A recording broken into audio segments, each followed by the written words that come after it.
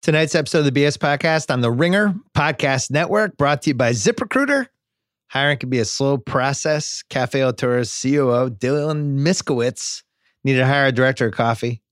Went to ZipRecruiter, posted his job. Found the best person for the role in just a few days. Not a surprise. No wonder.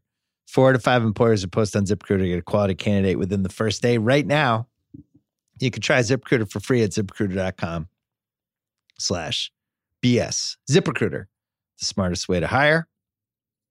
Meanwhile, Dolce & Gabbana's new men's fragrance, K, by Dolce & Gabbana, captures the essence of a man in his element. Just today, nephew Kyle and I were driving around LA. Just the car smelled better. You had K on. Mm-hmm. Just was nice, pleasant smell in the car. When you smell good, you feel good. For once. Are you ready to own your crown? Pick up your bottle of K by Dolce & Gabbana at a Macy's or a Macy's.com. Today, we're also brought to you by The Rewatchables, where we did Den of Thieves because Shea Serrano's book has been out now for a week, Movies and Other Things. And he said a couple weeks ago, I want to do 2 podcasts. I want to do Remember the Titans. I want to do Den of Thieves. Chris Ryan and I said, twist our arms. We love Den of Thieves. It has become an absolutely underrated cable classic over the last couple of years. We had a lot of thoughts. So we did that. You can listen to that. Don't forget about the Ryan Russillo Show, where on Friday, we'll be running part 2 of the annual NBA Over-Unders pod, because he's doing it this year with me and Joe House. Part 1 will run on Thursday on this podcast. We're doing the West. Part 2 will run on Russillo's podcast on Friday. It will be the East. It will be 3+ hours of NBA awesomeness. So get ready for that. Don't forget to go to theringer.com if you want to read all of our NBA preview stuff as well. We had some really good pieces in there. Kevin O'Connor is coming up in a second. He went to Dallas and wrote about Luka Doncic and Kristaps Porzingis. Brian Curtis did a big piece today about how LA has now become the focal point, not just of basketball, but of basketball media. And we have a lot of stuff like that. So go check that out. Check out theringer.com. Coming up, I'm going to talk about LeBron and China a little bit at the top. Kevin O'Connor is going to come in to give a little brief preview of the season. Then Mallory Rubin's doing Mallory's Most Intriguing, where we're going to talk about football and baseball and the season finale of Succession, which I have now watched 3 times. So that is all coming up. First, our friends from ProJet.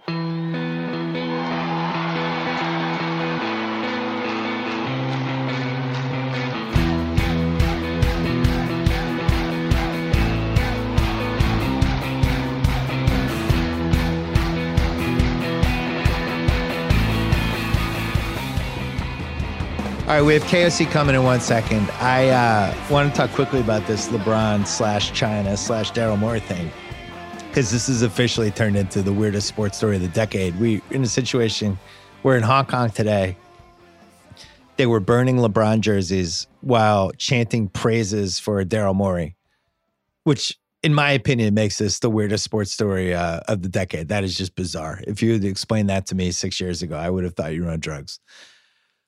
This story was starting to die down at least a little bit. I don't think the economic ramifications and all the little battles behind the scenes between the NBA and China and the dick swinging contest that was going on, I don't think that was going to die down. I don't think it's going to die down anytime soon. But the actual story had started to fade a little bit. And I think people had accepted, all right, the NBA players and the owners and even Adam Silver are going to just be really careful with this. That's just where we are with this story. And then LeBron gave this little impromptu press conference before the preseason game last night and was just kind of rambling. And, you know, what came out of his mouth for the next minute made it seem like he was supporting China against Hong Kong. And then it's like, if you read it carefully, it's like, no, actually, that's not what he meant. And you could perceive he was actually talking about the situation for the NBA people and the Lakers in China. He wasn't talking about the China-Hong Kong conflict. He had quotes later where he was basically like, that's, you know, I don't want to talk about that. I don't have enough information at my disposal about that whole situation. really what was going on yesterday was he was mad at Daryl Morey because Daryl Morey started an absolute shitstorm for the league last week with his tweet. Whether you agreed with it or not, I am personally on the side of freedom of speech. But he started a shitstorm. And a shitstorm that, man, I would love to know if he would do it again. Whether all of the things that came out of this was actually worth it. And it might have been. And he might, I haven't talked to him about it. He might say this was worth it because you think like the amount of people just in America that learned so much more about this China-Hong Kong story and in a weird way felt like they had to educate themselves about it because they didn't know enough about it. Maybe that was worth it to him and maybe that was just worth it in general. I think LeBron probably felt like, why? Why would you do this one tweet? You caused this huge shitstorm. And on top of it, you have the NBA there and the Lakers and all these people. And we actually felt unsafe the week we were there. You knew we were going to be there. Why would you do this? I think that's what he was trying to say. My question is, why didn't he just say that? If that was what was driving you to even bring it up in the first place, there's an easy way to say it. And this is somebody who has a media strategist, Adam Mendelsohn, and he could have said to him, hey, Adam, I want to bring this up. How should I bring it up? I think the way to bring it up just would have been like, yeah, obviously I'm for freedom of speech. Just look at all the stuff I've said and done over the years. But in this case, I don't know why that tweet had to happen right as the whole league was going there and my family was worried and I was worried about my own safety and blah, blah, blah. Maybe he doesn't want to say that either.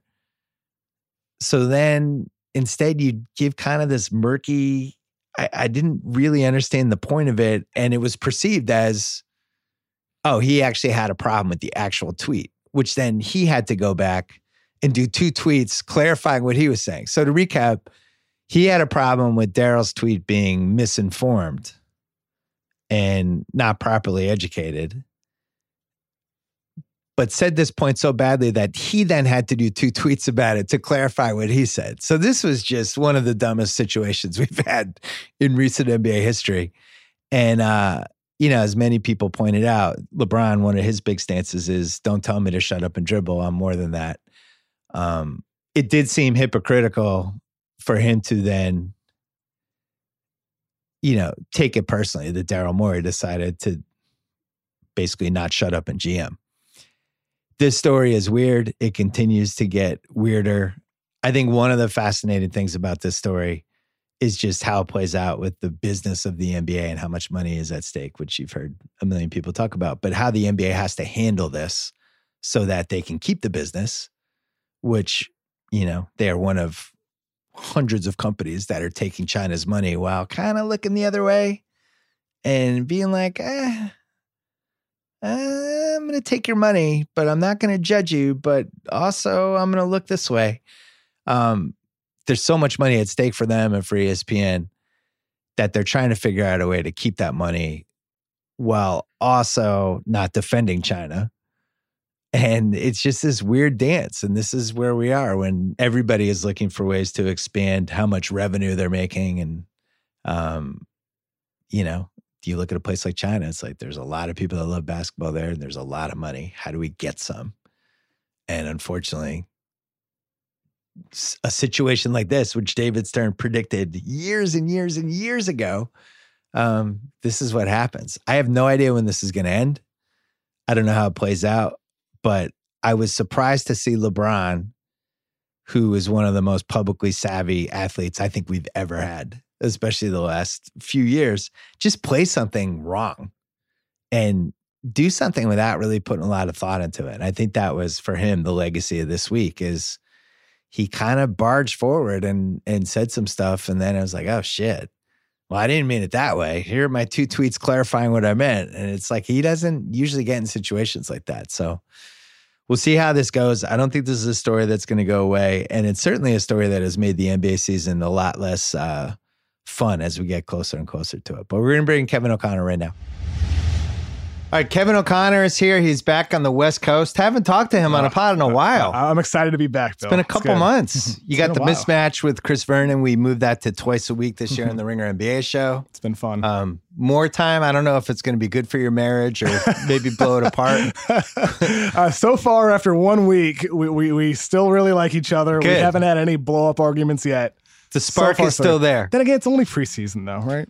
So you just showed me this Excel sheet. Yeah. Now that we're close and all of a sudden we're a week away from the season, I think all the China stuff really, the last week kind of deflected the excitement of, the season's coming. This is going to be really fun. And now just starting to think about all these games we're going to have in LA, not just the regular season.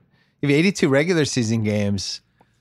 I would say 68 of them would be super watchable. And then not to mention all the playoff games. This is going to be really cool. This has not happened since I lived here, where you had two contenders at the same time in LA. I mean, LA has become the basketball capital of the universe. Yes. And I think, you mentioned the Excel sheet. It's like you look at up and down the list of a Clippers-Lakers combined schedule at Staples Center. I mean, it is just hit after hit every night. And I think that's reflective of the league as a whole this year. In terms of my excitement, I mean, the China stuff that has happened, it's, disappointing for many reasons, but that you can't let that diminish your excitement for this coming season as a fan, where at least as long as I can remember, you're a much bigger basketball historian than I am. Yeah. And I can't remember a time recently where there's been this much parity in terms of teams that you don't know that are going to make the playoffs, but also the teams that actually have a shot at making it to the finals. Usually every year there's at least one team, sometimes two, that you're like, they're going to make it. It's inevitable. But this year, there's an argument to be made for a lot of teams that actually have a shot. I don't remember though. So the Clippers are the quote unquote favorite right now, and they're plus 450. And I don't really remember. You'd probably have to go back at some point last decade when there wasn't a favorite. The Clippers are the favorite, but they're not. No. If you're getting 9-2 odds on somebody, that's basically how the NFL works. We're the Patriots, our beloved Patriots, every year 4-1, 5-1, 6-1, 7-1. But there's no favorite. We had 4 straight years of Golden State was like minus 200, minus 300 or whatever. And even then, I think with the Clippers, you look at them this regular season, they're going to load manage Kawhi. Paul George, I've still heard he can miss up to 6 weeks to start the season. So there's going to be a point where you have Stephen A on TV saying we overrated the Clippers. There's going to be that point where that discussion happens, because I don't think they're going to be that 60-win regular season team, that juggernaut going into the postseason. So they're going to be a stud team in the postseason, assuming good health. But they're a buyout destination January, February, March. Andre Iguodala. Yeah, and maybe two other people that we're not even thinking of yet. Yep. I think as we see the buyout market shake out, which has become so influential year after year after year, chance to win the title matters. The city matters. How many of those buyout guys really swing odds significantly, though? I mean, they do make a difference, but it's like basically what happened last year, right? Like Enes Kanter in Portland.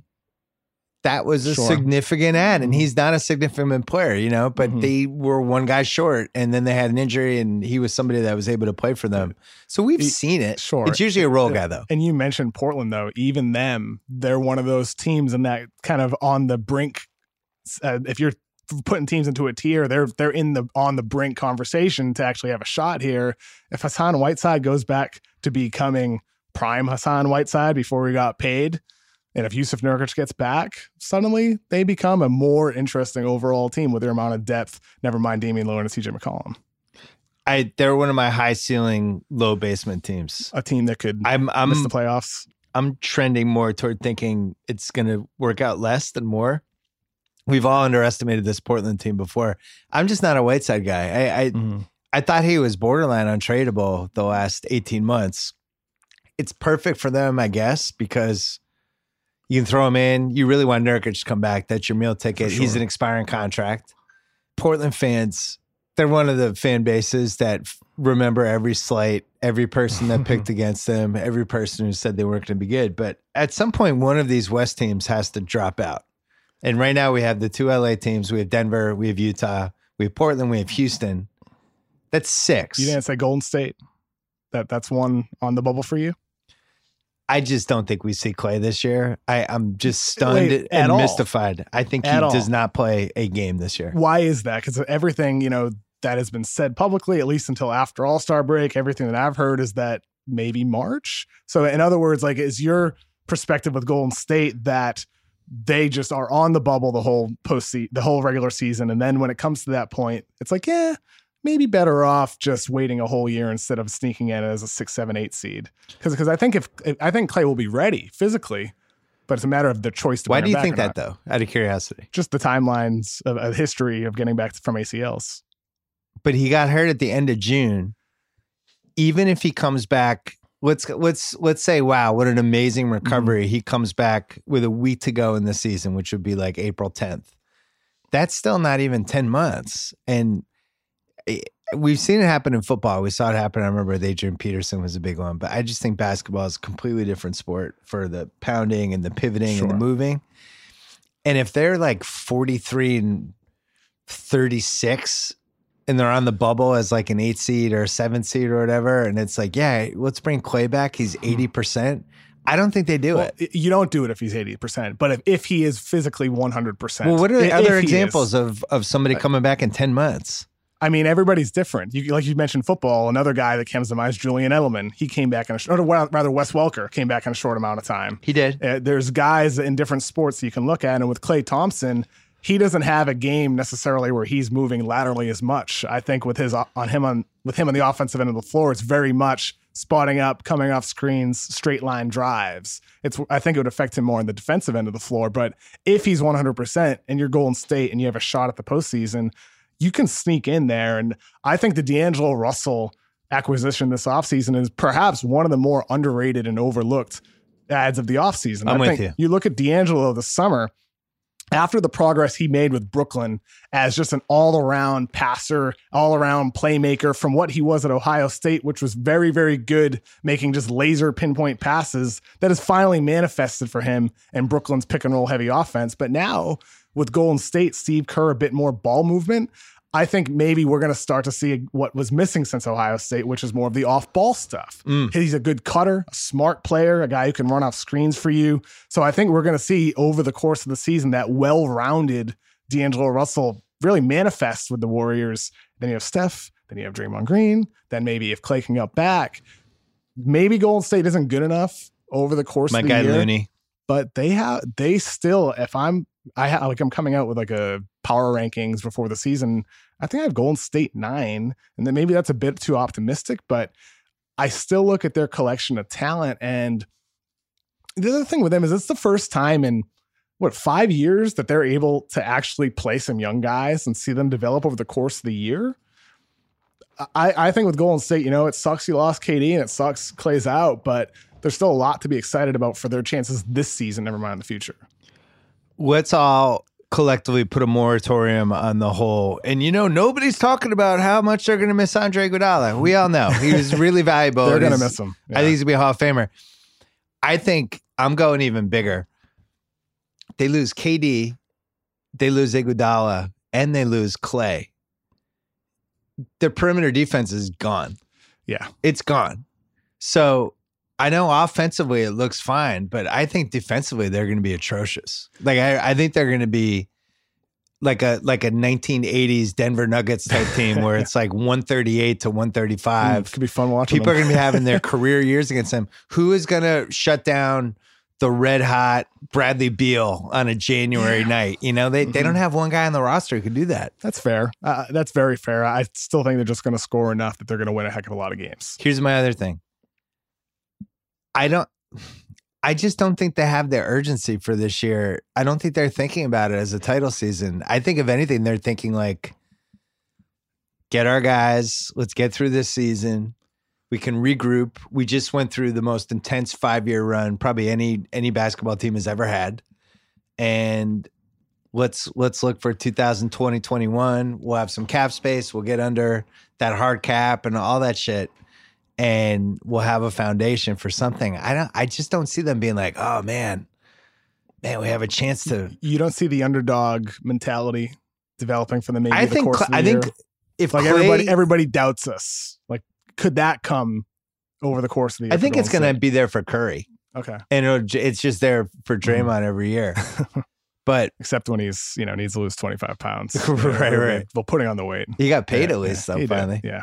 But the thing with Clay, though, I think he would have to be so far ahead of schedule. To me, it doesn't make sense unless it's mid-March. And it's like, holy shit, this guy just set the record. And we have a month to get him in shape for the playoffs, because the playoffs are really hard minutes. Mm-hmm. It's not like you just throw some dude out there with a knee brace. He's like, oh, man, I hope I'm all right. You can't do that in a round one. Sure. I mean, especially they'll be playing against like Denver or the Lakers or the Clippers, whoever. I don't think we see him this year. I really don't. I would not be stunned, but if he's coming back post All-Star break and he's 100%, that would not be shocking either, because I think it's all about the health with him. Obviously, you can't bring him back at 80% as you said. Like, you wouldn't do that, but if he's 100%, you absolutely bring him back. Tough one for Clay, because he loses. He was China. He was like their guy. Mm-hmm. Now that's awkward. Mm-hmm. Now he's got the knee brace. Lots awkward. I think with the D'Angelo Russell thing, I keep hearing, and then how's he going to replace Clay? And now it's Curry and It sounds weird because he's 8 inches shorter. I feel like he's more of the KD replacement, because he's more of a one-on-one guy. That was what made KD brought that to their offense that they didn't have before. This guy who just, anytime things broke down, he could beat somebody one-on-one, create his own shot, stuff like that. That's what D'Angelo is really good at. 25 feet from the basket, his little weird headsy moves, and then all of a sudden he's pulling up from 25. But you could dump him the ball and kind of move out of the way.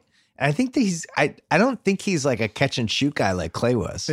I think he's a bit of a hybrid. I wouldn't say he's a KD replacement. I don't think you can replace that. Well, you know what I mean, though. Like the role. At least you can dump the ball to him and call his play and kind of spread the floor for him, and he can create a shot. Yeah, I think with D'Angelo, I mean, he can do that. But with him, I mean, what separates, historically, the all-time great players from the great players and the great players from the good players, it's the ability to get to the basket, finish at the basket, and then draw fouls and get to the free throw line. And D'Angelo Russell this past season posted one of the all-time worst free throw rates ever for a high volume shot attempt player. So with him, maybe that's something that develops over time for him, but it wasn't there in high school, wasn't there in college, and it hasn't been there in the NBA. So he's good and he can do that, but he's not yet at that great level because of his inability to get to the basket and draw fouls. I would say he's multiple levels below KD. I think KD is probably the best. That's a cold take there. Yeah. I think KD might be the best offensive player we've ever had for that specific role. But I also think every team kind of needs a guy like that. And I'm not sure Curry is necessarily that guy. He's coming up the court. He can create his shot. We're going to see it this year. Setting off the pick, stuff like that. But you can still kind of contain him a little bit. We're going to see it this year, though. So you like him 5 to 1 MVP? I mean, like, it depends on how good Golden State is. Just based off voter history, Golden State has to be good for him to get votes. But with Curry, there's no doubt he's going to put the numbers up. If you look at what he did the past 3 years without Clay or KD on the floor, it's Harden-esque in terms of his efficiency level as a scorer and his volume. So the opportunity is going to at least be there for him to put up big numbers, because they're going to need it from him. And I think at least statistically, we're going to see a 15-16-esque season from Steph. Whether it's MVP or not, I don't know. What's his first no KD season in for sure 4 years. And as you mentioned, he's going to also have that chip on his shoulder. And I think the stuff teams do to him in the playoffs, it's a little different in the regular season when nobody's playing that hard. Well, yeah, and everybody has said, like, oh, he's going to get doubled all year. No, he's not. No, he's not. No, he's not. Like that in the and it's a different team every game. Of course. And postseason, same team 2 straight weeks. I would be curious, and this is something I'm trying to figure out for the article that I'm writing, that I'll include them next week. But I would love to see the numbers with him getting double teamed with KD and Clay off the floor the past 3 years, though. Like, I do wonder if teams did double more statistically compared to when those guys were on the floor, because that would impact his numbers, But I think at least the raw numbers, when you're looking at the Harden-esque levels that he had, it would at least suggest that no, he was not receiving significantly more defensive attention. Just quickly on how good Curry is. So the last time he didn't have KD, now unfortunately he doesn't have Clay either, so this is tough, but he made 402 threes that year. Is the only person who's ever made 400 threes in a season. He averaged 30 a game. He was one of the only living members of the 50-45-90 club for splits, 31.5 PER. One of only 12 guys since 1990 who averaged 30 a game. And his team won 73 wins. Steph Curry, if we get that guy again, then I'm like, all right, maybe they could win 50 games with no defense. Maybe Clay does get back in time. Where is he on your all-time rankings right now? Oh, he's in the top 25 now. I think that 7-year run he just had is almost unparalleled. Like what needs to happen this year for him to move into, say, in your eyes, the top 12 to 15? I don't think anything could happen this year. Okay. I mean, if you won a third MVP, that would That's what I mean. Like, is there like a changer. third MVP and a deep playoff run and putting up just ludicrous numbers again? Because like what we have right now is an all-time legend right now. And like Steph Curry is not a guy to take for granted with the way he's innovated, the way he's performed at the highest levels, still in his prime with a chance to do a lot more special things over the course of his career. This is a Larry Bird potential-esque all-time guy. In terms of all that, the innovation, the impact, the sustained winning, I think is what we have right now. It's funny if they win in 2016, he's probably already like in the top 15 because now you have back-to-back. And also that would have been, I think, one of like the 3 greatest seasons anyone's ever had, where you win 73 games regular season, you win the title, you put up insane stats, you're the best guy on the best team of all time. And now it's like, all right, well, you can't have the top 12, 13, 14 conversation without this guy. Sure. And it's weird how that so fluky, like Draymond getting thrown out late. And you remember like that game 4 where it was really like, all right, Cleveland's got to come with everything they have in this game. If this goes back to Golden State, the series is over. And Golden State handled their business and really beat them in Cleveland. And Cleveland threw everything at them and they still beat them. But then Draymond happens. They lose game 5. And then, of course, it's a big what if. In game 7, I believe, Steph did say one of his only regrets is that pass that he made on the turnover. Have you watched I watched that fourth quarter this summer. That is an ugly last 12 minutes. Yeah. I mean, it's like a rock fight. LeBron hits 2 threes. Other than that, it's just bad shots both ways. LeBron has that insane block. Kyrie hits 1 3. How about when LeBron had like the almost huge dunk and he was down for like 6 minutes? Oh yeah. Right. I mean, it's like when you watch it back and it cuts that out, it sort of makes it changes the pace of the game. But watching it live, he's down. I don't know how long he was actually down, but it felt like 5 or 6 minutes. Also, the guys that are out there in crunch time, Ezeli's out there at one point. Richard Jefferson's out there basically the whole time. Pretty nuts. Let's take a break and we'll talk about some sleepers.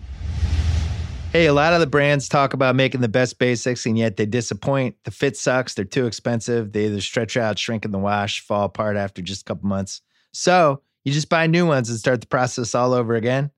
That's why you need Uniform by Everlane, a collection of men's basics that actually last, look, and fit great, from classic tees to 4-way stretch denim. Each uniform item has been rigorously tested to simulate a full year of washing and wear to make sure it holds up to everyday life. The entire collection backed up by a 365-day guaranteed uniform collection tested across all styles to find the right fit for real men. Everlane's so committed to making quality clothes, they put their clothes to test, including post-wash checks for fabric strength, abrasion resistance, fading, piling, and shrinking. They sent me a couple of things. I've already worn one of the sweatshirts they sent twice. Very, very comfortable. Thick, not like that flimsy. I don't like how everything got flimsy in this decade. Little bit of substance to them, which I appreciated. Get free shipping on your first uniform order at everlane.com/BS. Free shipping on the most comfortable basics you'll ever wear, only at everlane.com/BS. All right, let's do some speed questions because I have a lot of stuff to hit. I know you cover a lot of the stuff on the mismatch, but we only have 2 possible contenders in the East, right? Philly, Milwaukee. That's all I'd put. If you had to bet on a third contender to emerge, who would you bet on? I think you need a team that has assets. A team that would be willing to make a ballsy move for like a Beal if he were to become available. It has to be probably Indiana or Boston, one of those two. I think Boston has more assets to deal. They could always dangle Jaylen Brown, restricted free agent next summer, young player, high upside. They have picks as well. I think Boston, I would give the edge, though you could also say Indiana has Sabonis, but I don't think he has the value that Jaylen Brown would. I was on Sal's pod.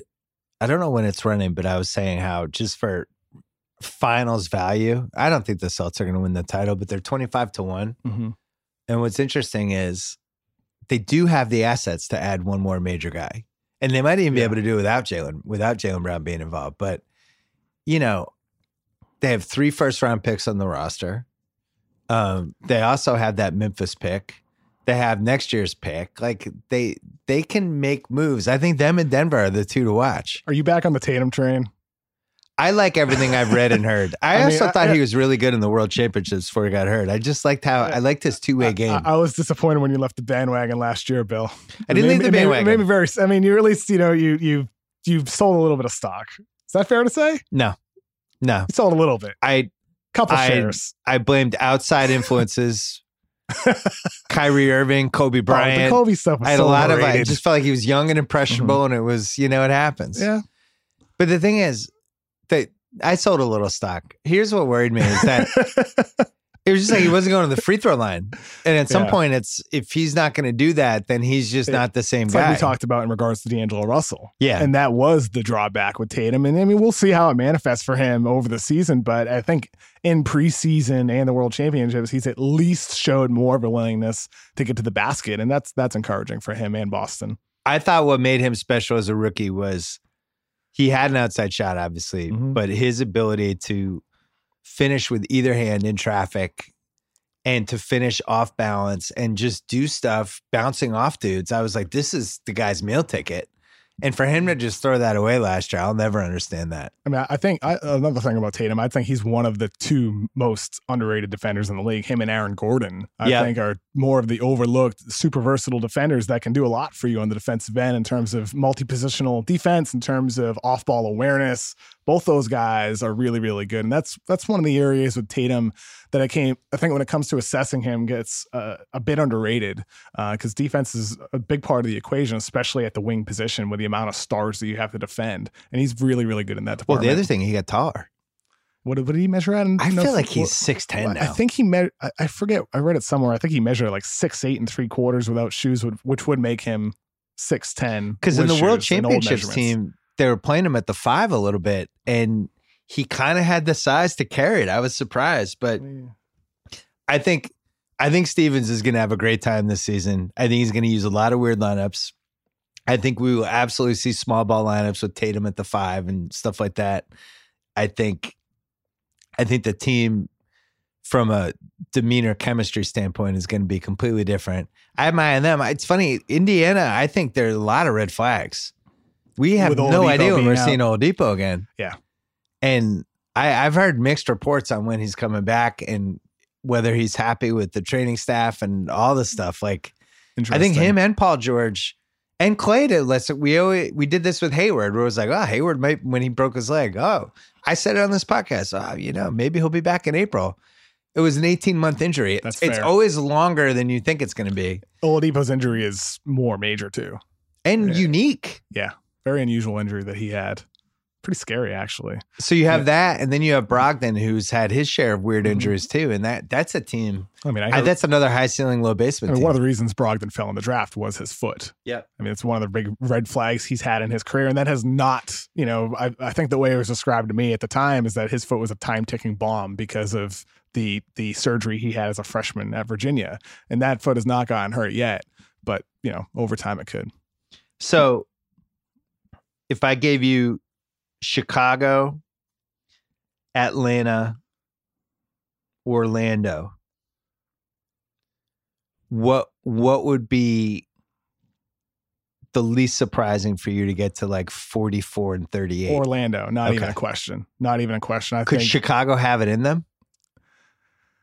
Why do I like Chicago? Why have I why do you? Is it Zach LaVine just putting up maybe 27 points per game? There's some sort of vibe from that team that I don't know. I can't shake. I really want to shake it before the over-under pod. How'd they go from just being totally ass to being like a pretty nice, young, appealing team? Like overnight. Well, do we think Kobe White's going to be good this year? He looks pretty good in preseason. His rookie of the year odds were like 20-1. He's not going to win rookie of the year. How often do you think he'll play? He's going to play. You don't think he can play 35 minutes a game? I mean, he's going to play probably like 25 plus. He's going to get minutes. You've always enjoyed Satoransky. I mean, yeah, I like Satoransky. I mean, look, You've enjoyed Star of the Ringer video. I love Wendell Carter. Carter, Ringer star. And Lowry Markkanen. Lowry's very interesting to me though, Bill, because you look at their team. I was not super high on Lowry in his draft year because of his limitations as a defender, as a rebounder, and as a passer. But there's never been a doubt about his scoring ability at almost 7 feet. He can stroke threes off movement, off screens. He can attack off the dribble. Yeah. Can finish with, both hands at the rim. He's a real offensive talent, but it's weird. Like, as much as I also like the Chicago team, I wonder how many opportunities are actually going to be there for him to score, because you got Zach LaVine, you got Kobe White, and then you also have Otto Porter, who this preseason, Boylen has really empowered him as a ball handler. He's running more pick and roll. He's taking the ball up the court more in transition. So you have 3 guys in the pecking order above the guy that you essentially drafted to be one of your star offensive players. And like, that's not a bad problem to have. But it's just weird because that was what you got Lowry for. And I just wonder how much opportunity will actually be there for him to develop that. But maybe he's like a 28 minutes a game guy. Maybe, yeah. We left out 3 guys. They had kind of a quietly good summer, which is crazy because Thad Young, right? I forgot him. Thad Young. Satoransky. He was a little tasty last year. Gotta have Satoransky. Satoransky wasn't bad last year. No. You think like they had Chris Dunn, they've had to watch him and Cameron Payne, all these crappy point guards play. I've always kind of enjoyed Luke Cornett. Luke Cornett. That's Cornett at the 44-win team. I think they have a nine-man rotation. It's like, I look at it, I'm like, all right, so we've all agreed Orlando is going to make this leap, and we all think Atlanta is going to be whatever. And I look at Chicago's team; they have multiple guys who could score. They have guys like Porter and Thad Young who have actually like played in playoff games and are kind of understand what to do. I think Wendell Carter. I'm really excited to watch him. He got hurt last year, but I that's a pretty good center. And if Kobe White gives them anything, that might be a pretty good team. Yeah, I mean, I like Chicago. I'm excited for them. I like Chicago. I think if you're looking at those 3 teams, I would put them Orlando, Chicago, Atlanta in terms of likelihood to hit that. What is it? 44 wins? Right. I would put them over Atlanta. Yeah, but it's funny because Atlanta's over under is 34.5, and Chicago's is 32.5, and that actually went up. It was, I think, 31.5. And people have been betting it. Jim Boylen, 70-1 for Coach of the Year. Just throwing that out there. What? 70-1. It's a dumb bet. It could be a Jim Boylen. It could be Jim Boylen time. Nobody listening to this should make that bet. Don't do that. Look out for Jim Boylen. Don't do it. Could happen.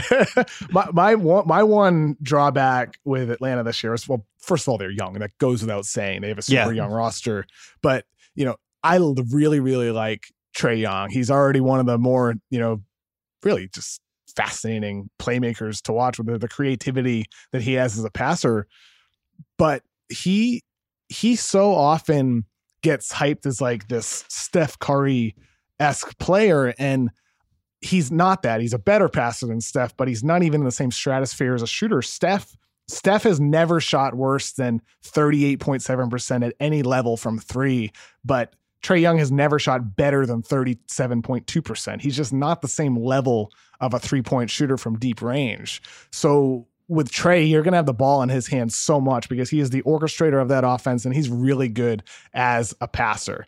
But the shooting is not there for me to really feel confident in him being the guy who's going to really just propel them forward this season. I think that needs to happen collectively from the team development over time, with Cam Reddish getting better, DeAndre Hunter getting better, and Trae as well. I just don't think he's a guy that's going to make that push for them this season. I'm with you. They look good down the stretch last year, partly because they were one of the few teams that was still playing pretty hard down the stretch last year, And they're going to do that this year too. Yeah. Like those guys buy in. I heard they pretty much all showed up to practice and scrimmage together like weeks before training camp began. They're buying in. They feel like they're a year away from me. Philly versus Milwaukee. Milwaukee's over-under is 57.5 wins.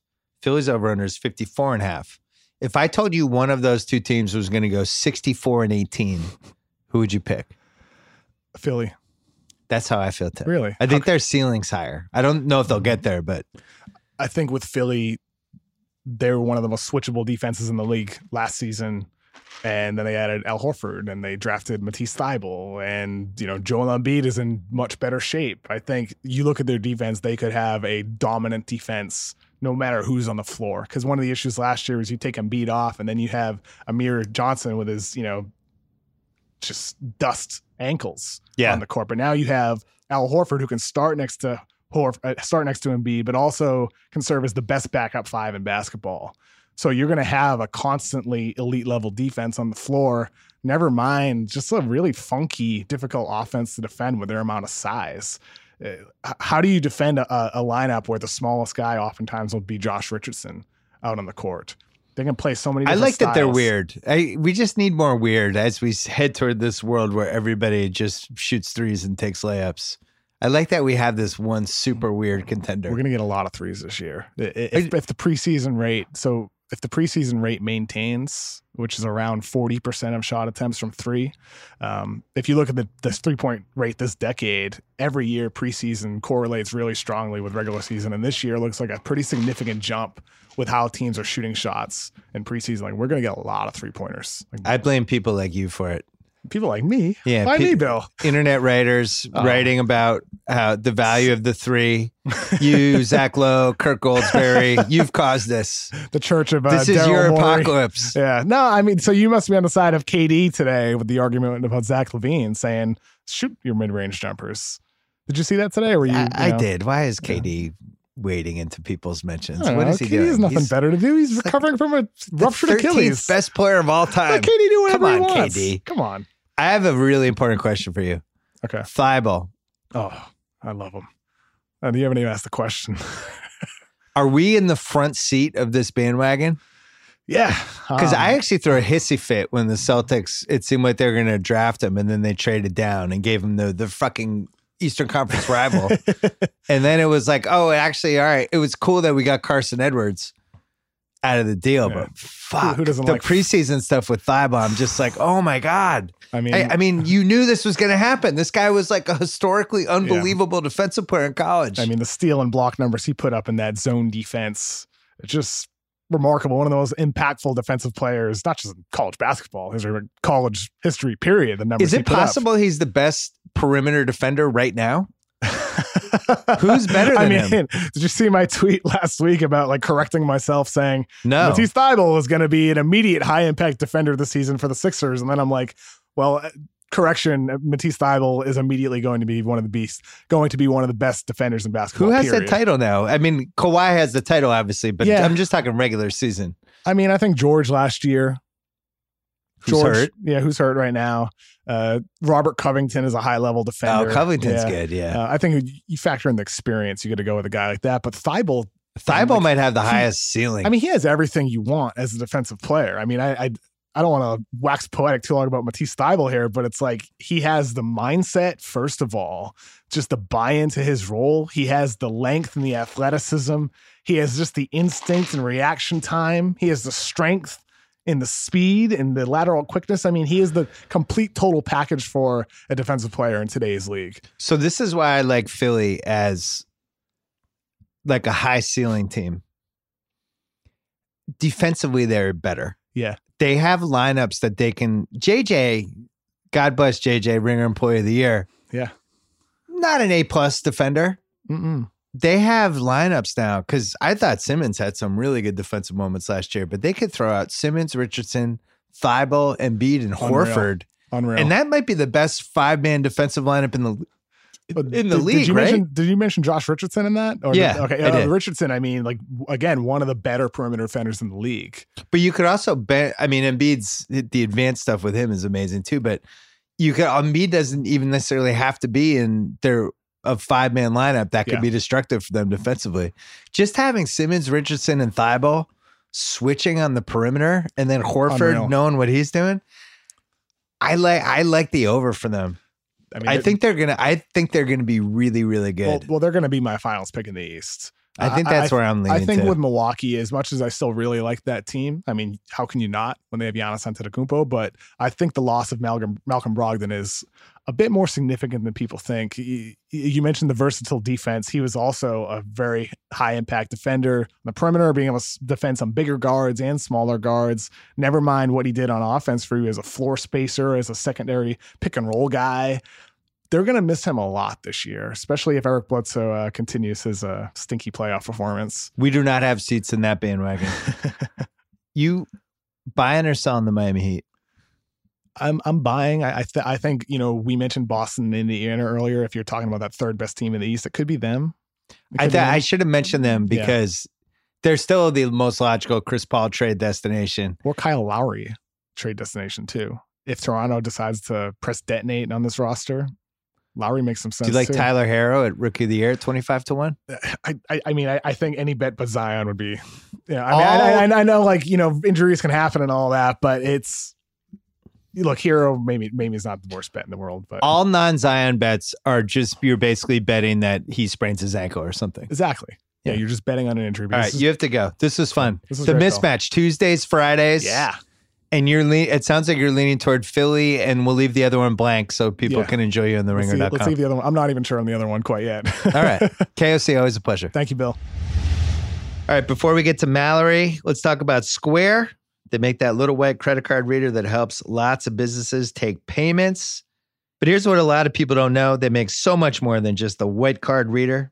Like, say you're opening a restaurant. You're going to need registers to ring up orders. You're going to need to manage your tables. You're going to need to pay your employees. Maybe you do a catering gig and you need an invoice. Square can help with all of that, not just restaurants. Square can help you no matter what kind of business you've got. I think every haircut I've gotten for the last 3 years, guess how I paid? Square. That easy. I'm still waiting for Kyle to get Square. When are you getting it? Just get it. I'll get it. Can't they send it to you? I'm sure they can. What's up, Square? Can tip you after a particularly great podcast. Just be like, hey, get a beer on me. I'll put it on Square. See all the ways Square can take your business from square one to whatever's next at square.com/go/BS. Square.com/go/BS. All right, normally we do this on Thursday, but we have the big NBA over-under podcast coming on Thursday. So Mallory is here on Tuesday. Mallory Rubin. She has most intriguing. We're going to talk Succession at the tail end of this. Oh. The season finale. Okay. Happened a couple of days ago. Great. I've watched it now 3 times. Oh, my goodness. Once with Kyle, once with my wife, once by my lonesome, accompanied by your favorite dog, Olivia. Love Olivia. Great animal. Who was hanging next to me just because I was eating pretzels. Baseball playoffs in full swing. It looks like we are headed toward Astros Nationals. It sure does. Nationals at this very moment appear to be, it's the beginning of that game, but they're already up 2-0, appear to be on their way to a sweep. Incredible stuff. You could feel it coming from the moment Anibal Sanchez almost pitched a no-hitter. It's like, all right, if this shit's going to happen, the Nationals are winning. That was incredible. That was truly incredible. I was looking happy up for the Nats. I was looking up Hench and I, we were texting about his stats the last 3 years in Detroit, where he basically was giving up 6 runs a game for 3 years. I know, because I had him on one of my fantasy teams every one of those years. I was like, this is the year he finds it again. Throwing lights out. This is why baseball's so crazy. It's the best, man. You just turn it on and all of a sudden everything's happening in a good way. For 3 weeks, he can feel it. I thought the Yankees, we'll see how it goes, but I thought losing game 2, it felt like one of those things like, they're going to be thinking about that game this winter. Yes. If you win that one. You never know. Is that going to come up in Mallory's most intriguing? I have an Astros item for us at number 5 today, if you want to get right into it. Let's do it. Let's go. How much money is Garrett Cole earning himself right now? Because the 29-year-old is an impending free agent, and he is having one of the best postseason runs by a pitcher maybe ever. This is basically the Madison Bumgarner in 2014 kind of run, and it is absolutely mesmerizing to watch. Yeah. It's mesmerizing. It's Nolan Ryan is back with better control. That's how I feel when I watch him. It was interesting because Nolan Ryan was at one of these Astros games. Oh, yeah. He's always there, man. He's quietly like 70 years old now. He's watching his juggernaut, well, though. It feels like he just played, but then you realize, when he just played, he was like 48 when he retired. Right. So it makes sense that he's my dad's age. But yeah, it feels like this is our version of that. I mean, can I complain about baseball for a second? Sure. You're going to complain about them de-juicing the ball, suppressing home runs, going back to the dead ball era? I'm not going to complain about that. What I'm going to complain about is... You're going to complain about Mike Trout? No. They show the Verlander stat, and it's the 6th inning, and nobody's had a ground out yet. Mm-hmm. Mm-hmm. And I'm like, all right, dude, this is now stupid. What are we doing? So it's just like strikeouts, fly balls, and home runs, and that's just what the sport's going to become. We're really all good with this. This is what we want to be. I mean, we're in the 3 true outcomes era of baseball. You know? I know, but I really was banged home for me during the playoffs. It's strikeouts and homers. Not going to have grounders. Should we not have infielders? Well, why don't we have 6 outfielders? I mean, that'll make sense. But that will happen. You know, the evolution of the shift as the shift continues to take over the game. It's not just going to be 4 infielders or repositioning your infielders or 5 infielders. Why not move everyone to the outfield at a certain point? And then the question is, as it always is in baseball, when anything in the game changes and any new trend emerges, it's when can the other side adjust? So if you start seeing stacked outfield defenses, is everyone who's trying to hit those home runs going to be smart enough to just lay down a bunt? Right. And so I was kidding. You think this could actually happen? 4 outfielders? Yeah, why not? Jesus. Absolutely. Are you anti-shift? Yes. Oh my God. I think it's horrible. This is like I don't mean to offend anybody listening who feels this way. I think all opinions about baseball and sports, well, not all, but many are valid. However, anti-shift is just a real old guy take to me. Yeah, I'm old. Guess what? Old guy right here. I was making fun of our copy chief, Craig Gaines, in the office today because he was once again loudly bemoaning the existence of the shift. And it's just like, well, you sound 75 when you talk about this. Great. And I believe in the purity of the game and the sanctity of the game and all the things that make baseball this kind of religious experience for people who love it. But part of what actually makes baseball such a rewarding spectator experience is the nuance and the specificity and the ability to take the information that is available to you and then make precise decisions. And rewarding for who? For everybody involved. Oh, that guy cranked now there's the 3rd infielder, stopped it. But why? What's fun about this? Isn't it fun to say the defense, the team that is positioning those fielders is able to make the absolute most out of the information available to it, to act on the intelligence that is out there? Okay, let's use an example. You're in media. Yeah. Right? You're not just toss a blog up there. Just toss a blog up there. You don't text the blog father, Chris Ryan, and say, just toss up 800 words. You're like, where's my angle? Yeah. Where's my precision? Yeah. I want that specificity that shows me that my people are the best. Why don't you want that in your baseball teams? Praising me was the right way to go. Thank you. Because you know that always is going to win me over. I can see the twinkle in your eye. I was like, oh, cool. Am I making out better? I don't know. I guess the spectator experience of watching somebody crank a hit and then seeing some person randomly there after I've been watching baseball my whole life. Mm-hmm. And now people are in spots that they've never been. And I've been watching baseball since 1974. And I just can't get used to it. So I am an old guy. But part of what's interesting about not only sports, but anything about life is evolution and change and the ability to adapt, right? No? No. It's the evolution of I hit the shit out of the ball, but there's some 3rd infielder there. What's fun about that? So in basketball, are we going to make defenses where we just put 2 defenders in the corners to take away corner threes? And now there's more layups, but at least we cut the corner threes down. It doesn't look like basketball anymore, but this is the evolution of basketball. I feel like that's not that far off from this stupid shift thing. See, that sounds kind of cool to me. See, the nerds are ruining. The nerds are ruining everything, and you support the nerds. I support a balance. I support harmony in this and all things. Thank God football, you can only go so far with kind of changing what we liked about it. Nobody could be like, hey, I figured out 11 defensive backs. It's okay, we're just going to run the ball down your throat, you moron. Football, we figured out the right balance where you can have ingenuity, but it doesn't actually change what I'm watching. Now, the safety part of it has changed, obviously. But yeah, I guess that's true. I mean, there's something that feels ultimately familiar and unified across teams and across time, no matter, like, if you're watching a team like, the Rams, that's going to be like a heavy in 11 personnel, or you're watching the 49ers and their 21 personnel, you're going to be able to, obviously, if you're an astute football viewer, appreciate the distinctions between those offenses. But at the end of the day, it looks like an NFC West football game to you. I understand what you're saying. I guess I would just posit that the same is true for baseball. And at the end of the day, if you're watching pretty much any teams play, you're going to see a lot of strikeouts and you're going to see a lot of home runs. And then something like the infield shift is just a part of what certain teams are able to do better than others. Do you like baseball more now or 15 years ago? I've always loved baseball. I mean, baseball is that's not an answer. It's a part of my DNA. You didn't answer my question. It's a part of my origin story as a sports fan. My dad sitting me down and talking about Memorial Stadium and Earl Weaver and Oriole Magic and the power of the 3-run homer.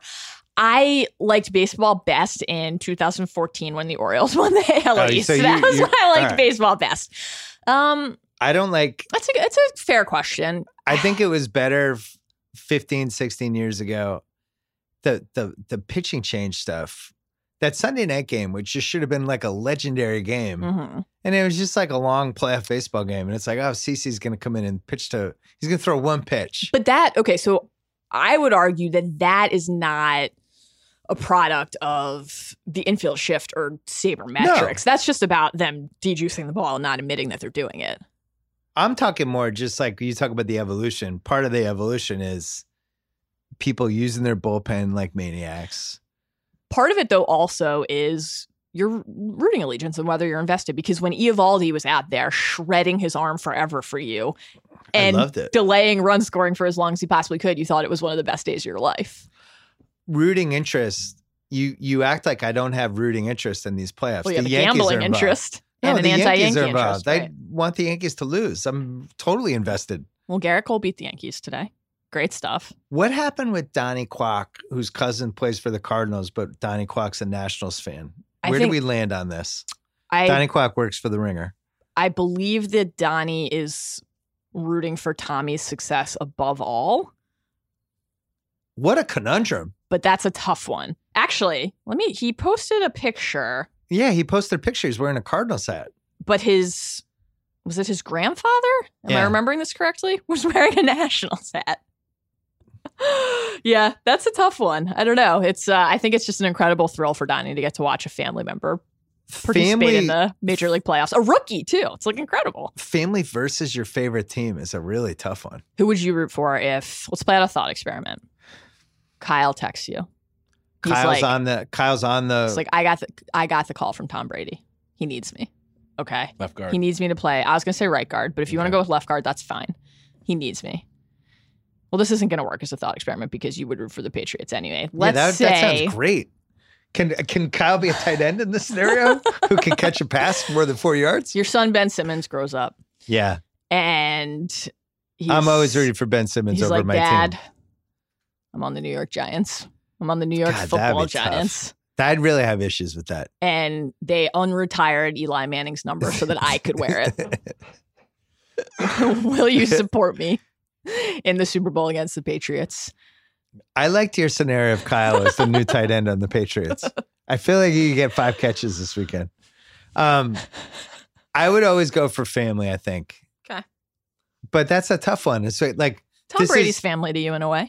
But Donnie's a Washington fan, and this is easily the greatest moment in Nationals history the last 2 weeks. Oh, yeah. But they have to go through his family member to get there.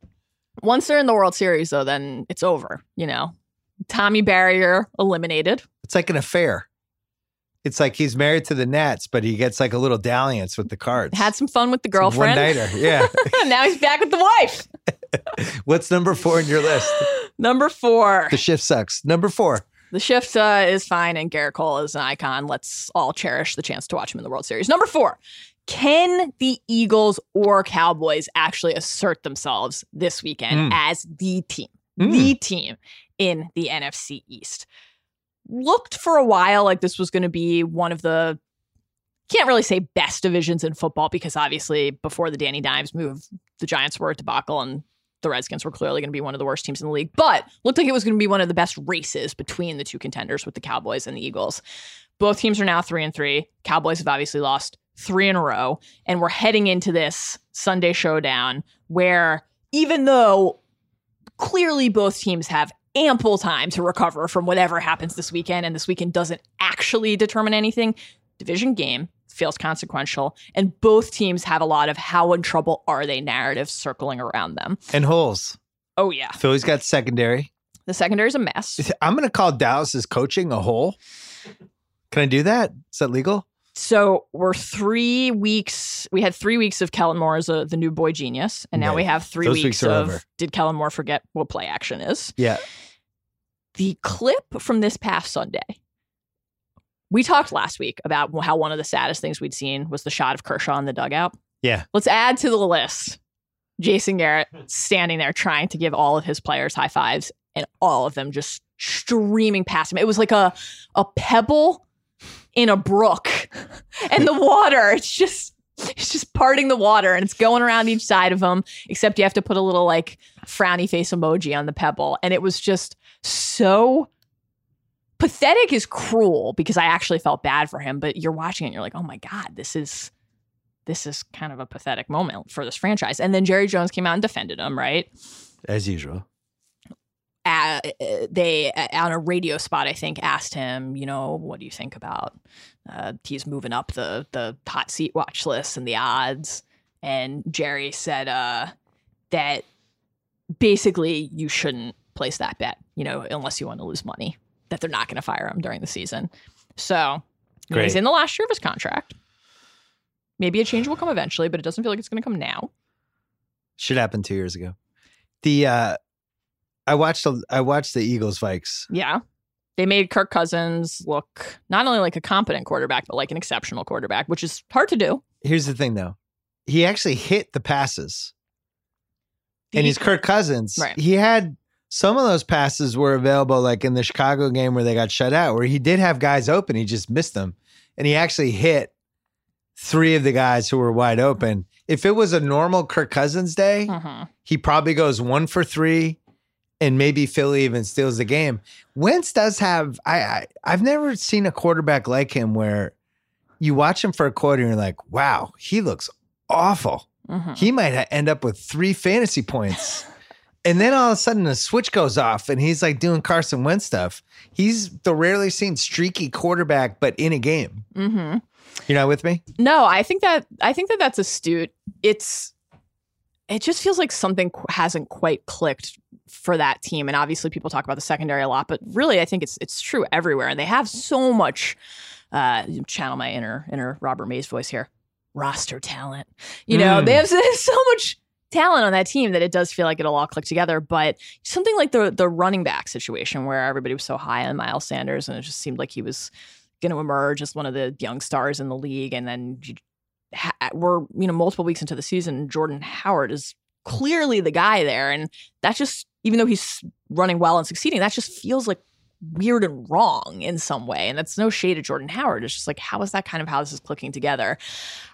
Jeffrey, who I have on my fantasy team, is one of those guys that always seems like he's playing with a really bad injury that they're not telling you about. Yeah. He's like laboring. It's like, is he hurt? Does he have a herniated disc? What's going on? He never seems healthy. In general, for the team, the health coming together, which is not generally how it works over the course of an NFL season, but like if they can get Sean Jackson back from the abdominal injury, for example, then that helps solidify a little bit about the passing game.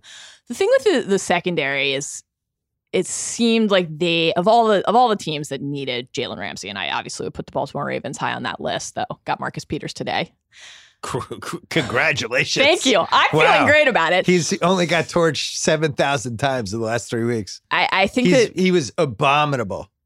Classic example of if you're only looking at the highlights or the lowlights, you think he's had a bad year. But then if you want to go look at the PFF grades, you'll feel better. That's what I did today. Well, PFF needs to stop drinking because that guy stinks.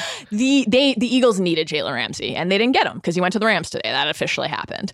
So wait, what happened? Yeah, Jalen Ramsey got traded to the Rams. This happened like minutes ago.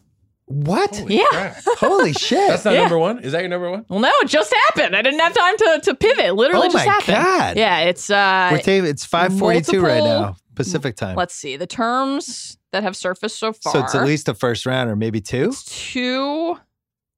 So Schefter reported... Oh, God. 2 first-round picks in 2020 God. and 2021 and a 4th-round pick in 2021. And then an ensuing report, and I'm just looking at this in our Slack right now. I haven't had time to research this. An ensuing report from another source is that apparently they have not agreed to an extension with him. So it's possible they gave up 2 first-round picks for someone they're not going to be able to retain. Yeah, but in the NFL, it seems like you have more advantages with stuff like that. Maybe. God. It's fascinating to consider what's happened with... Can we pivot from the Eagles, Cowboys to the Rams? Let's do it, man. Hijack number 4? I think the Rams have completely fucked up an awesome situation in the span of 14 months. I don't even think this is a real opinion. The Gurley contract, they had to have known his knee was screwed up. They did it anyway. The Goff contract? Well, but then last year they went all in on winning a Super Bowl that year and, obviously didn't. And then the Goff. But that's defensible. Right? Anytime you have an actual path to a title, you have to go all in. Defensible. Not defensible if you also know you're going to give Goff this giant contract and you're going to pay Gurley, who might screw you over with the arthritis thing, where you're basically like, when you're going all in, you're like, we're really all in. We might only be in for this year. Mm-hmm. The Goff contract was indefensible when it happened. Yeah. It looks worse every week. Mm-hmm. And it's actually like with Dallas, where they stared down Dak Prescott and didn't give it to him. In my opinion, that contract's going to be there either way. Goff's taking that in week 6, week 9, whatever you want to give it to him, he's taking it. I just don't know how he holds all that money in those tiny, tiny hands. Oh my God. That was mean. I'm sorry. He does fumble a lot. Tiny though. Little fumble hands. Tiny hands. Tiny, small hands. But you think like if you go back to last August 2018 and you said, which roster would you want? Coach, players, everything, cap space. Who'd you pick? Rams would be the number 2 choice behind the New England Patriots and Tom fucking Brady and Bill Belichick. I mean, but nobody's the Rams would be Brady 2, there. and now they wouldn't be. They would not be a top 12 salaries roster, all kinds of situation you'd want. I would not want Goff with that contract. That's a disaster. I agree with the Goff point. I think that what's interesting about that and how quickly things change is that so much of that perception that you and people would have held at that point in time just a year ago was not, I mean, obviously a ton of it is about the players on the team. Aaron Donald's arguably the best player in football, regardless of position. But that so much of that was the McVay halo effect. And the capital outside of currency, the capital in the game that you get from having an innovator like that running things. And that change more than anything else, more than how Goff is playing, more than how you assess the Gurley contract, that's the one that feels simultaneously the most kind of befuddling and also probably and hopefully for the Rams, like the one that's the shortest, just a blip. Like Sean McVay can coach. This is temporary. He has to now adjust to the way that the league has adjusted to him, right? And that will happen. There's no reason to think it won't. Kyle. Yeah. Sean McVay was a great innovator. Until he met a man by the name of William Belichick, who pulled his pants down, spun him around a few times, put a red ball in his mouth, and sent him packing. And he hasn't been the same since. That was bring out the gift. Extraordinarily vivid. Bring out the gift. Oh my God. Yeah. Belichick's like, who's on my corner? Oh, this guy? I'm going to ruin his career. And he did. The thing for the Rams, it's like, it's not even about Belichick. You only have to worry about that in the Super Bowl. Now it's like, look at the 49ers in that division and the Seahawks. I mean, the West is fucking loaded. And obviously the Cardinals are not having a competitive season, but there's a lot there to be excited about with the Kingsbury-Kyler regime. And so you're only losing ground right there right now. Only losing ground. Let's take a break and then we'll do the final 3. Quick break to talk about Sonic Boom. Yeah, our awesome narrative podcast about how the Sonics got stolen from Seattle, hosted by Jordan Ritter-Kahn. We are a couple episodes in. we're starting to get to the really good stuff. We're starting to get to the stuff where there's actually real reporting in here that will, not that we wouldn't have had real reporting, but reporting that I just had not seen before or heard before that I think will change people's perception of how the Sonics actually got stolen from Seattle. And by the way, they did. You can listen to it on Luminary. You can get your first 2 months of access to Luminary's premium content for free when you sign up at luminary.link/Simmons. After that, it's only $7.99 per month. Luminary.link/Simmons for 2 months of free access. Cancel anytime. Terms do apply. And since we're here, don't forget about the hottest take on Spotify. We are wrapping up our first month. People really seem to like this podcast. We've had some really, really good ones over the last couple of weeks. And you can all you have to do is follow us on Spotify. It's free. And you can get all of the hottest takes that your heart desires. That's it. Back to Mallory Rubin. We're back.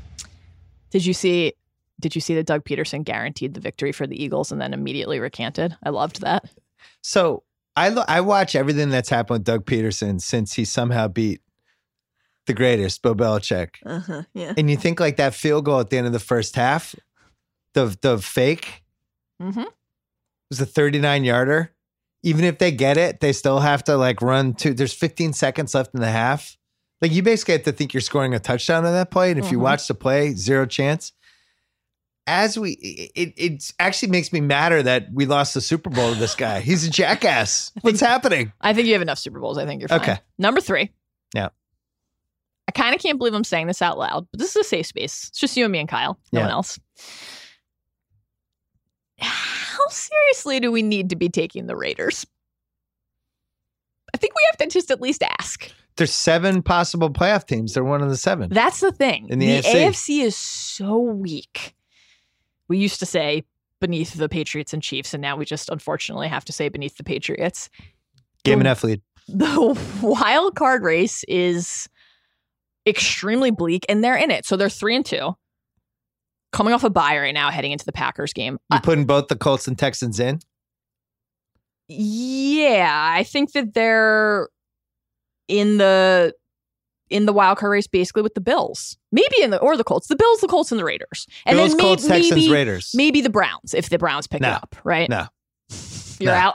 Completely out. I was making fun of Doug Peterson, who's actually not a jackass. He won a Super Bowl. But Freddie Kitchens really might be a jackass. There's a lot going on there. I will say the Browns got jobbed on a lot of calls against the Seahawks. They did. I think Freddie Kitchens is a threat to somehow waste all 3 timeouts in the same play. I know it's never happened before. Andy Reid. Yeah, but all 3, we call the timeout, you're confused, then there's the delay game, second one, third one. Anyway, God. I'm with you on the Raiders. I think they have talent. They've made a lot of draft picks. I think that the Packers are obviously a much better team, and so they're probably going to lose that game this week, but they're going to, if they can just play respectably and competently, they can hang in it long enough for the chance at a wild card berth. I mean, their schedule is delightful. Basically hard in the short term, okay? Because they have Packers, Texans, Lions, and then from there it's a breeze. Chargers, Bengals, Jets, Chiefs, Titans, Jags, Chargers, Broncos.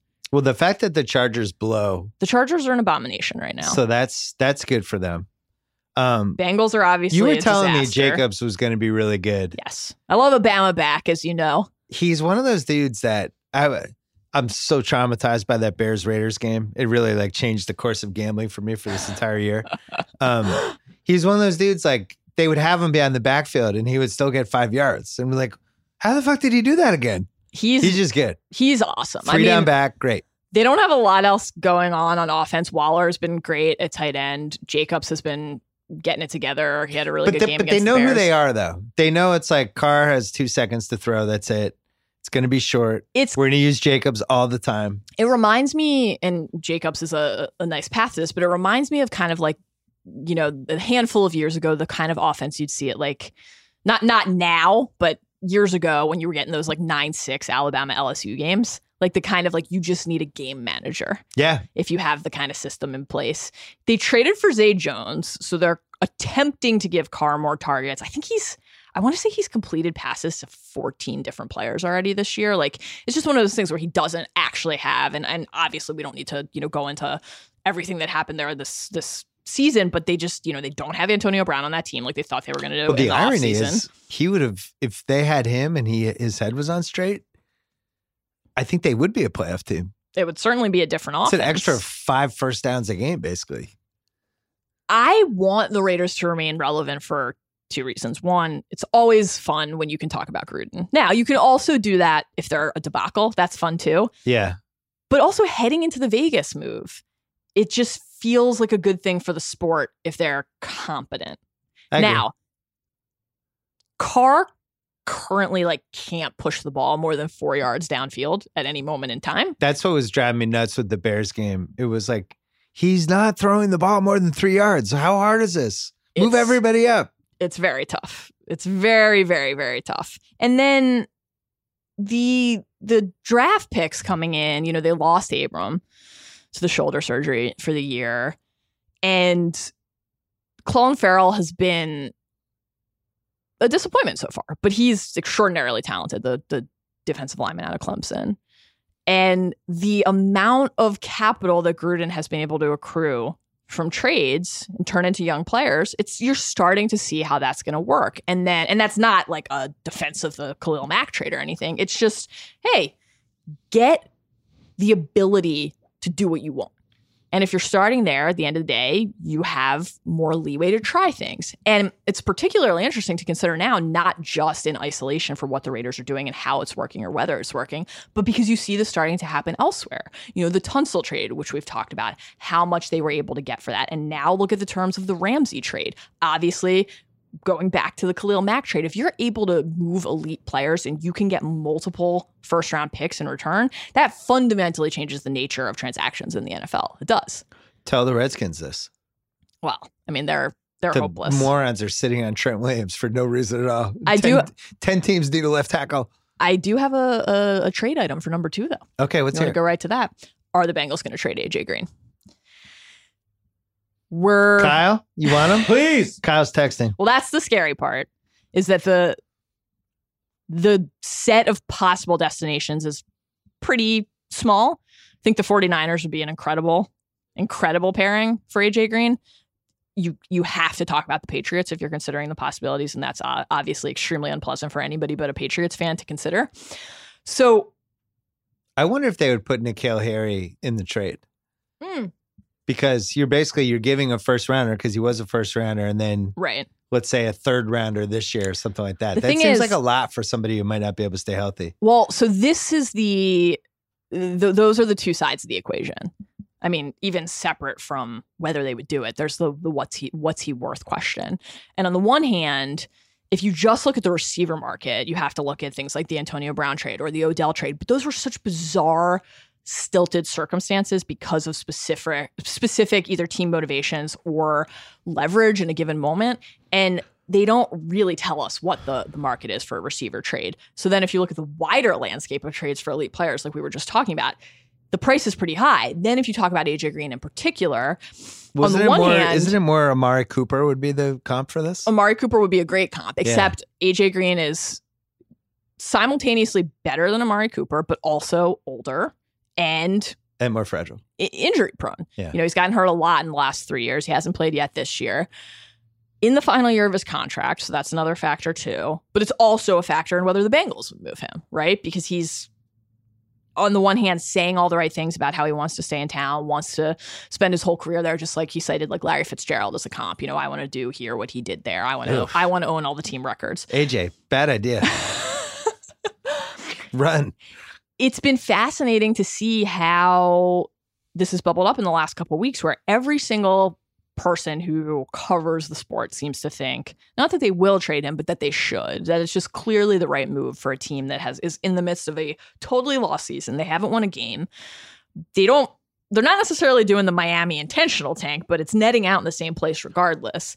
And that this is what you have to do in the NFL right now, right?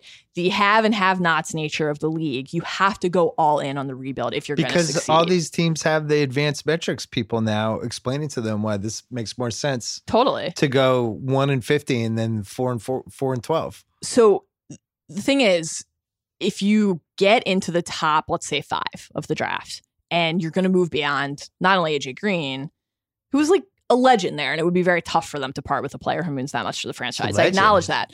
They'll never forget the 4 first-round losses with him? They won't forget those. That's true, because that meant a lot to them to get to the first round of that all. Man, remember that Saturday game when we scored 6 points?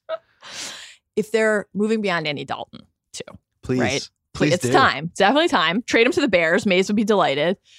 Draft a quarterback. Start the rebuild. Trade AJ Green. Get whatever you can. Reports are flowing out that they would maybe be able to get a first.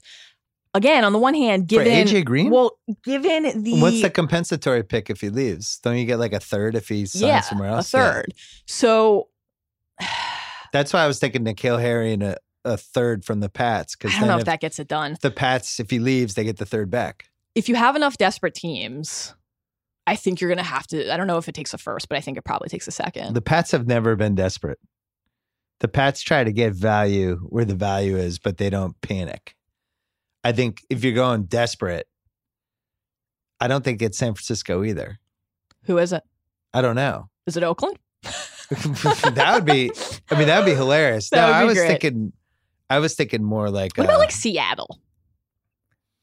We're going to talk about Russell Wilson in a minute. I kind of like Seattle's receivers. Sure. Yeah.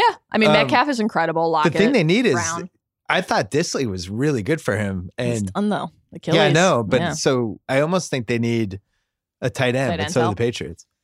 Yeah. What's the tight end market? What available tight ends do we have? Man. Just a lot of mediocre ones. The tight end landscape this season is bleak. Well, I know. If you drafted a tight end high in fantasy, like yours truly did, you have spent most of the year regretting it. Yeah, I'm talking to you, Zach Ertz. Come on, buddy. I need you. Well, I feel for the Bengals fans because I know when they trade AJ, a really emotional era of just consecutive first-round losses for half of a decade. It's all relative, man. Will finally be over. Here's the thing. Yeah. I say this with a lot of sincere affection for you. You're greedy and you're spoiled. Okay? You've gotten used to... You hate the AFC North. You should be on my corner here. I want the Bengals to fail miserably. I hope the Steelers, Browns, and Bengals collectively never win another football game, including when they're playing each other somehow. But it just makes football sense for them to do this. It does. Yeah, I agree. The fascinating part is that everybody on the team is like, we're not doing this.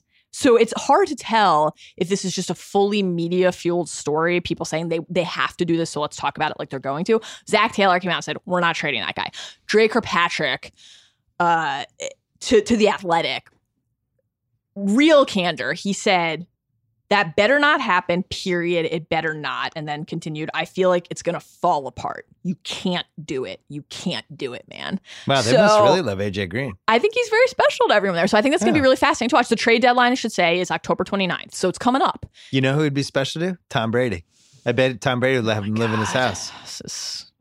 Even for you, this is exhausting. What? This is like your 97th Patriots mention. I've been in here 20 minutes. Go to number 1. I'm sure you'll find a way to bring it up here too. I have no doubt. Number 1 right now. Number 1, we very briefly touched on this last week when we were talking about Mahomes and Watson facing off in the shape of the MVP picture in the league. Russell Wilson, MVP. Let's fucking do it. It's time. It's Russ's league right now. Oh, going there. 20-6. I felt like he was going to bring him back. That's an MVP moment. Totally. It's like, they're fine. He'll bring him back. I totally agree. That's a huge part of it. Is just when you're watching him right now, when you're watching the Seahawks right now, you just don't feel like they're out of the game. You feel the opposite. You feel that he will somehow find a way to do it. You're getting the MVP moments right now from him. Not only the comeback there, but like the 7-play touchdown drive against the Browns, where we find out his helmet's not working. The communication, the comm system in his helmet isn't working. So he is just out there calling plays and running the offense and leading his team on his own on an island. People love shit like that. That is irresistible if you're a sports fan. He became the Vegas favorite this week. Caesars has him in the lead, not Mahomes. That's incredible. I think he deserves it. I've seen a lot of Seahawks this year for some reason. You know, Metcalf's a rookie. He basically can only run straight lines. That's his game. All he does is effective. Go down. But I mean, you know what he's going to do.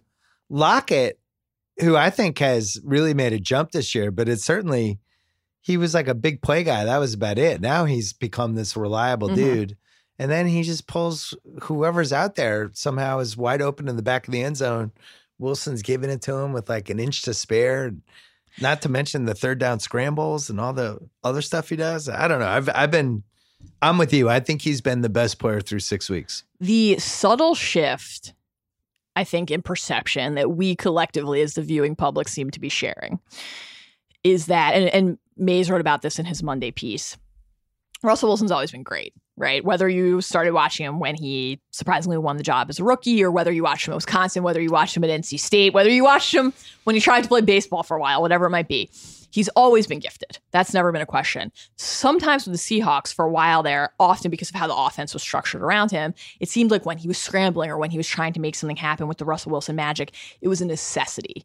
Now, again, the subtle shift is that it doesn't seem like he has to do that. It just seems like he can do whatever he wants, that he is utterly and completely in control and in command. Like the entire game, he's the puppet master, right? And he's just pulling the strings for everything and everyone. Don't you think part of it is they're blocking better for him than they did the last couple of years? I still don't think they have a great offensive line, but it does seem like they're at least more competent than they used to be. Yes, definitely true. And I think that's kind of true for the offense around him as a whole, where the improvement is there, but it's also like a matter of degree. It's not like anyone is saying Brian Schottenheimer has completely solved it. They finally understand how to maximize having Russell Wilson and having signed him to the $140 million extension and making the most of it.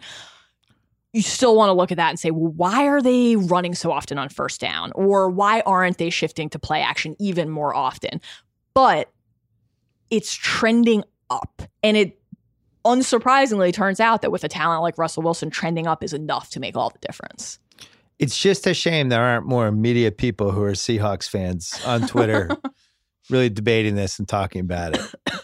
Such an undercover team. You know who they're playing this week? My Baltimore Ravens. I know. A little worried about what Russ might do to the secondary. The secondary is really, really depleted at safety and you corner. You just added a turnstile. I welcome Marcus Peters to the Baltimore community and to my home and my heart.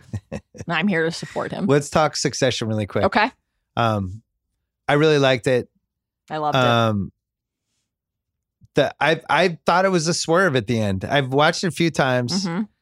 I thought he was going to confess that he killed the guy. Yeah. I considered that. By the way, we're doing all spoiler alerts from here on. I thought Kendall was going to say, last year I killed the guy. Blah, blah, blah, as a way to both get it off his chest, but also kind of fuck the family over. Sure. And that's where I thought he was going. And then when the switch clicked and he did the dramatic butt, like much like The Bachelor. When they do the right. Mallory, I can't believe what a special person you are, but yeah. When he did the butt, I was like, oh man. So my question to you is, do you think Logan wanted him to do this? Okay. It's the question. I don't have an answer. I don't have clarity. I've been thinking about this pretty much nonstop since Sunday night. I've been talking about it a lot with people in my life and strangers. I think that the two main ways you can process it are that Logan said the thing to Kendall about not being a killer because he was priming him to do this, because he knew after the phone call that he took at the gas station and everything else, that ultimately the only head that the shareholders really would accept, the only blood sacrifice that would trigger that dark magic was Logan himself. And that in order to do it in a way that would ultimately protect the family and the company's legacy and power, fend off Stewie, is if he protected the children, kept them positioned to lead effectively, and that this would be the only way that Kendall could do that. But he had to have the faith that Kendall would do this. And, well, he did say to him, I trust you, Ken, right? So that can now be interpreted in any number of ways. There's also the way to read the smile that is, he didn't want him to do that. It wasn't his intention. But at the end of the day, begrudgingly or not, he's proud because Kendall's finally the son and the man that he always wanted him to be and that he never was. I mean, he hasn't shit in his bed from a heroin cocaine battle in at least a month and a half. I want to be very clear. You don't know that. Well, yeah. You do not know that. Did you see his bed in the cabin on the yacht? God knows what was in there. Not Naomi. She had to go home. I would have watched 8 hours of the yacht. The yacht was so spectacular. I loved everything about it. It's I liked fabulous. the living room. I liked the bedrooms. I liked the little slide that hung on the side. The slide was great. I loved the little side boats. I love the fact that there was no crew. There's never been a boat that had less crew members on it. There were definitely people bringing them chicken to eat, though. That was it. Yeah, chicken. Bringing them chicken. I enjoyed learning about Greg's new standing as a champagne aficionado. I found that candidly deeply aspirational, to get to the point in life where you can just say this extremely expensive champagne is not good enough for me. That was like goals, man. Fuck yeah. Yacht goals. Loved that. I don't know how Greg didn't clean up his toenails before heading to the yacht, though. That's just like. What do you think? You're kind of the perfect person to answer this. Oh, God, I'm terrified. Yeah. Well, because I know you think about weird shit like this. Shiv and Tom's sex life. Yeah. You think it's one of those where it's deeply unsatisfying, or it's actually the one thing that's keeping them together? That they have this fucked up relationship, but in the sack, this is where they really figured it out.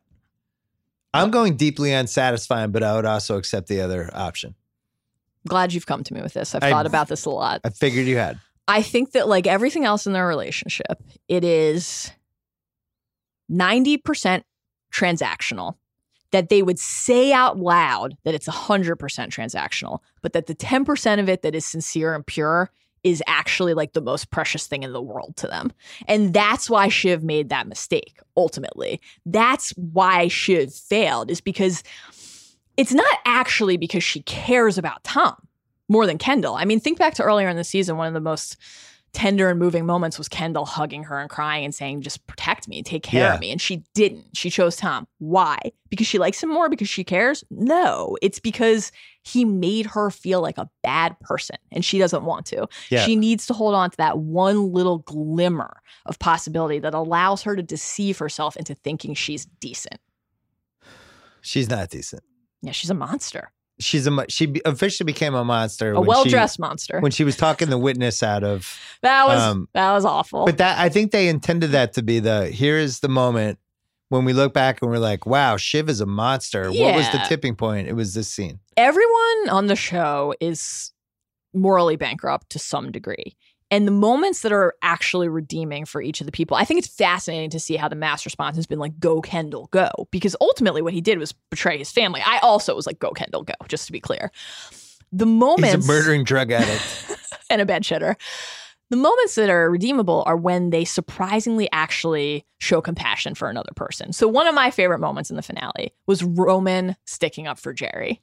Because he actually really does care about her. And... Oh, he loves her. He loves her. And though, not to get too like saccharine with it, because I think that one of my core beliefs in life that I also think is true in Succession is that there's no such thing as pure, true altruism. None. Okay. Everything is always slightly motivated by self-interest.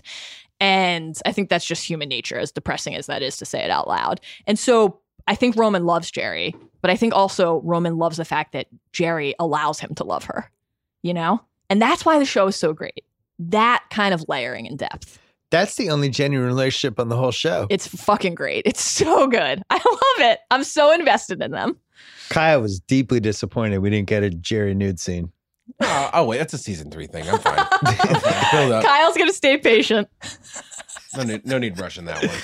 So you think Tom and Shiv transactional even in the sack? Because my take on that is, I think she is a much more experienced lover. Oh yeah, going from way back. And Tom, the pivotal point was the bachelor party when closed loop system swallowed his own load, but he was so shocked by how it's a thing. Couldn't wait to tell everyone it was a thing. It's clear he's had sex with not that many people. Whereas Shiv's one of those rich, the one girl in the rich family who, like, when she was 13 was going to parties at high school. And I think she's seen a lot. What do you think Tom's number is? I think Tom's number is less than 10. What do you think Shiv's number is? I think Shiv's number, just of men who thought they were the only person in Shiv's life and that she loved them completely. And then it turned out that wasn't true. It was at least 30. That part I respect, though. Yeah. But I think that's part of what she is. It's all transactional to her. Yes. The She's ability a to monster. exert your sexual power over someone is a cool thing that I admire in Shiv. Tom, that was another moment I really liked in the finale. You know, two scenes with them. I know you're not a fan of that pairing, but the moment where he turns down the threesome by basically just saying, I don't want this. Like, this is, he tried to make it sound, oh, what if I just watched you two? Yeah. So I'm going to end up with like a dildo in my, and he can't even finish it. It's incredible. It was also such a funny but then the moment with them on the Cove was like, I forget the exact phrasing, but basically, what if the sad that I am without you is better than the sad I am with you? I just thought that was absolutely gutting and like really beautiful and very true to life. That's the kind of thing you have to think about with a person. Not every relationship is perfect. In fact, no relationship is perfect. What are you getting out of it? What are you giving to another person? There's only one relationship that's perfect. My daughter's relationship with her boyfriend. Seems like it's perfect. I thought you were going to say Tom Brady's with his new right guard, Kyle. Oh, but Tom Brady and Giselle might be perfect too. Oh, man. Who knows? Maybe. Did you watch the Gemstones finale? No, I didn't watch Gemstones. Oh, my God. You would love it. I know. I just... What? I will.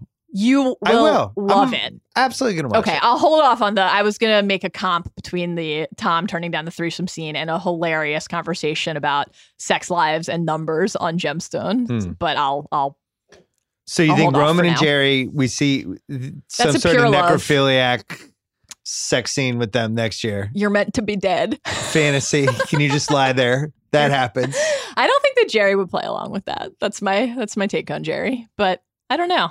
When Jerry's name was getting thrown around at one point, I really got scared and upset. I know. She's easily my favorite character of the show. She's fantastic.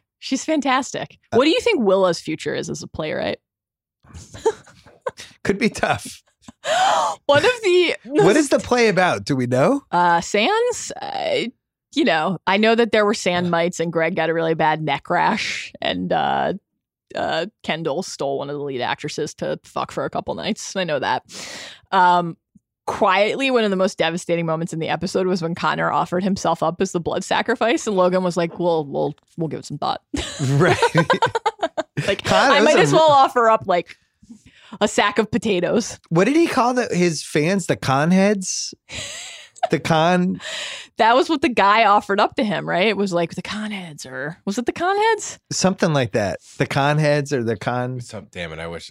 Incredible stuff. I was dying. It's like, look at what the con heads sent. Delighted that we got another reference to the Napoleon's penis. You know, his insistence on collecting great phalluses from history. He's actually the most clever character in the entire show because fantastic. When you're talking about four siblings.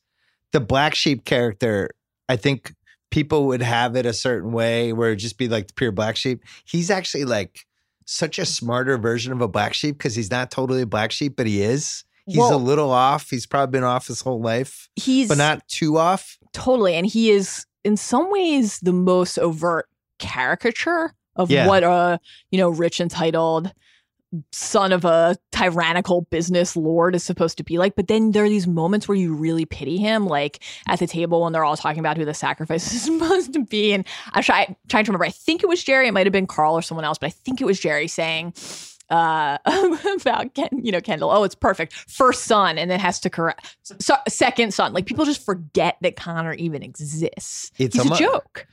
He's almost treated like he was an adopted son or something that Logan never accepted, but he's actually not. It's his real son. Firstborn. Shunned to the side. Literally his number one boy.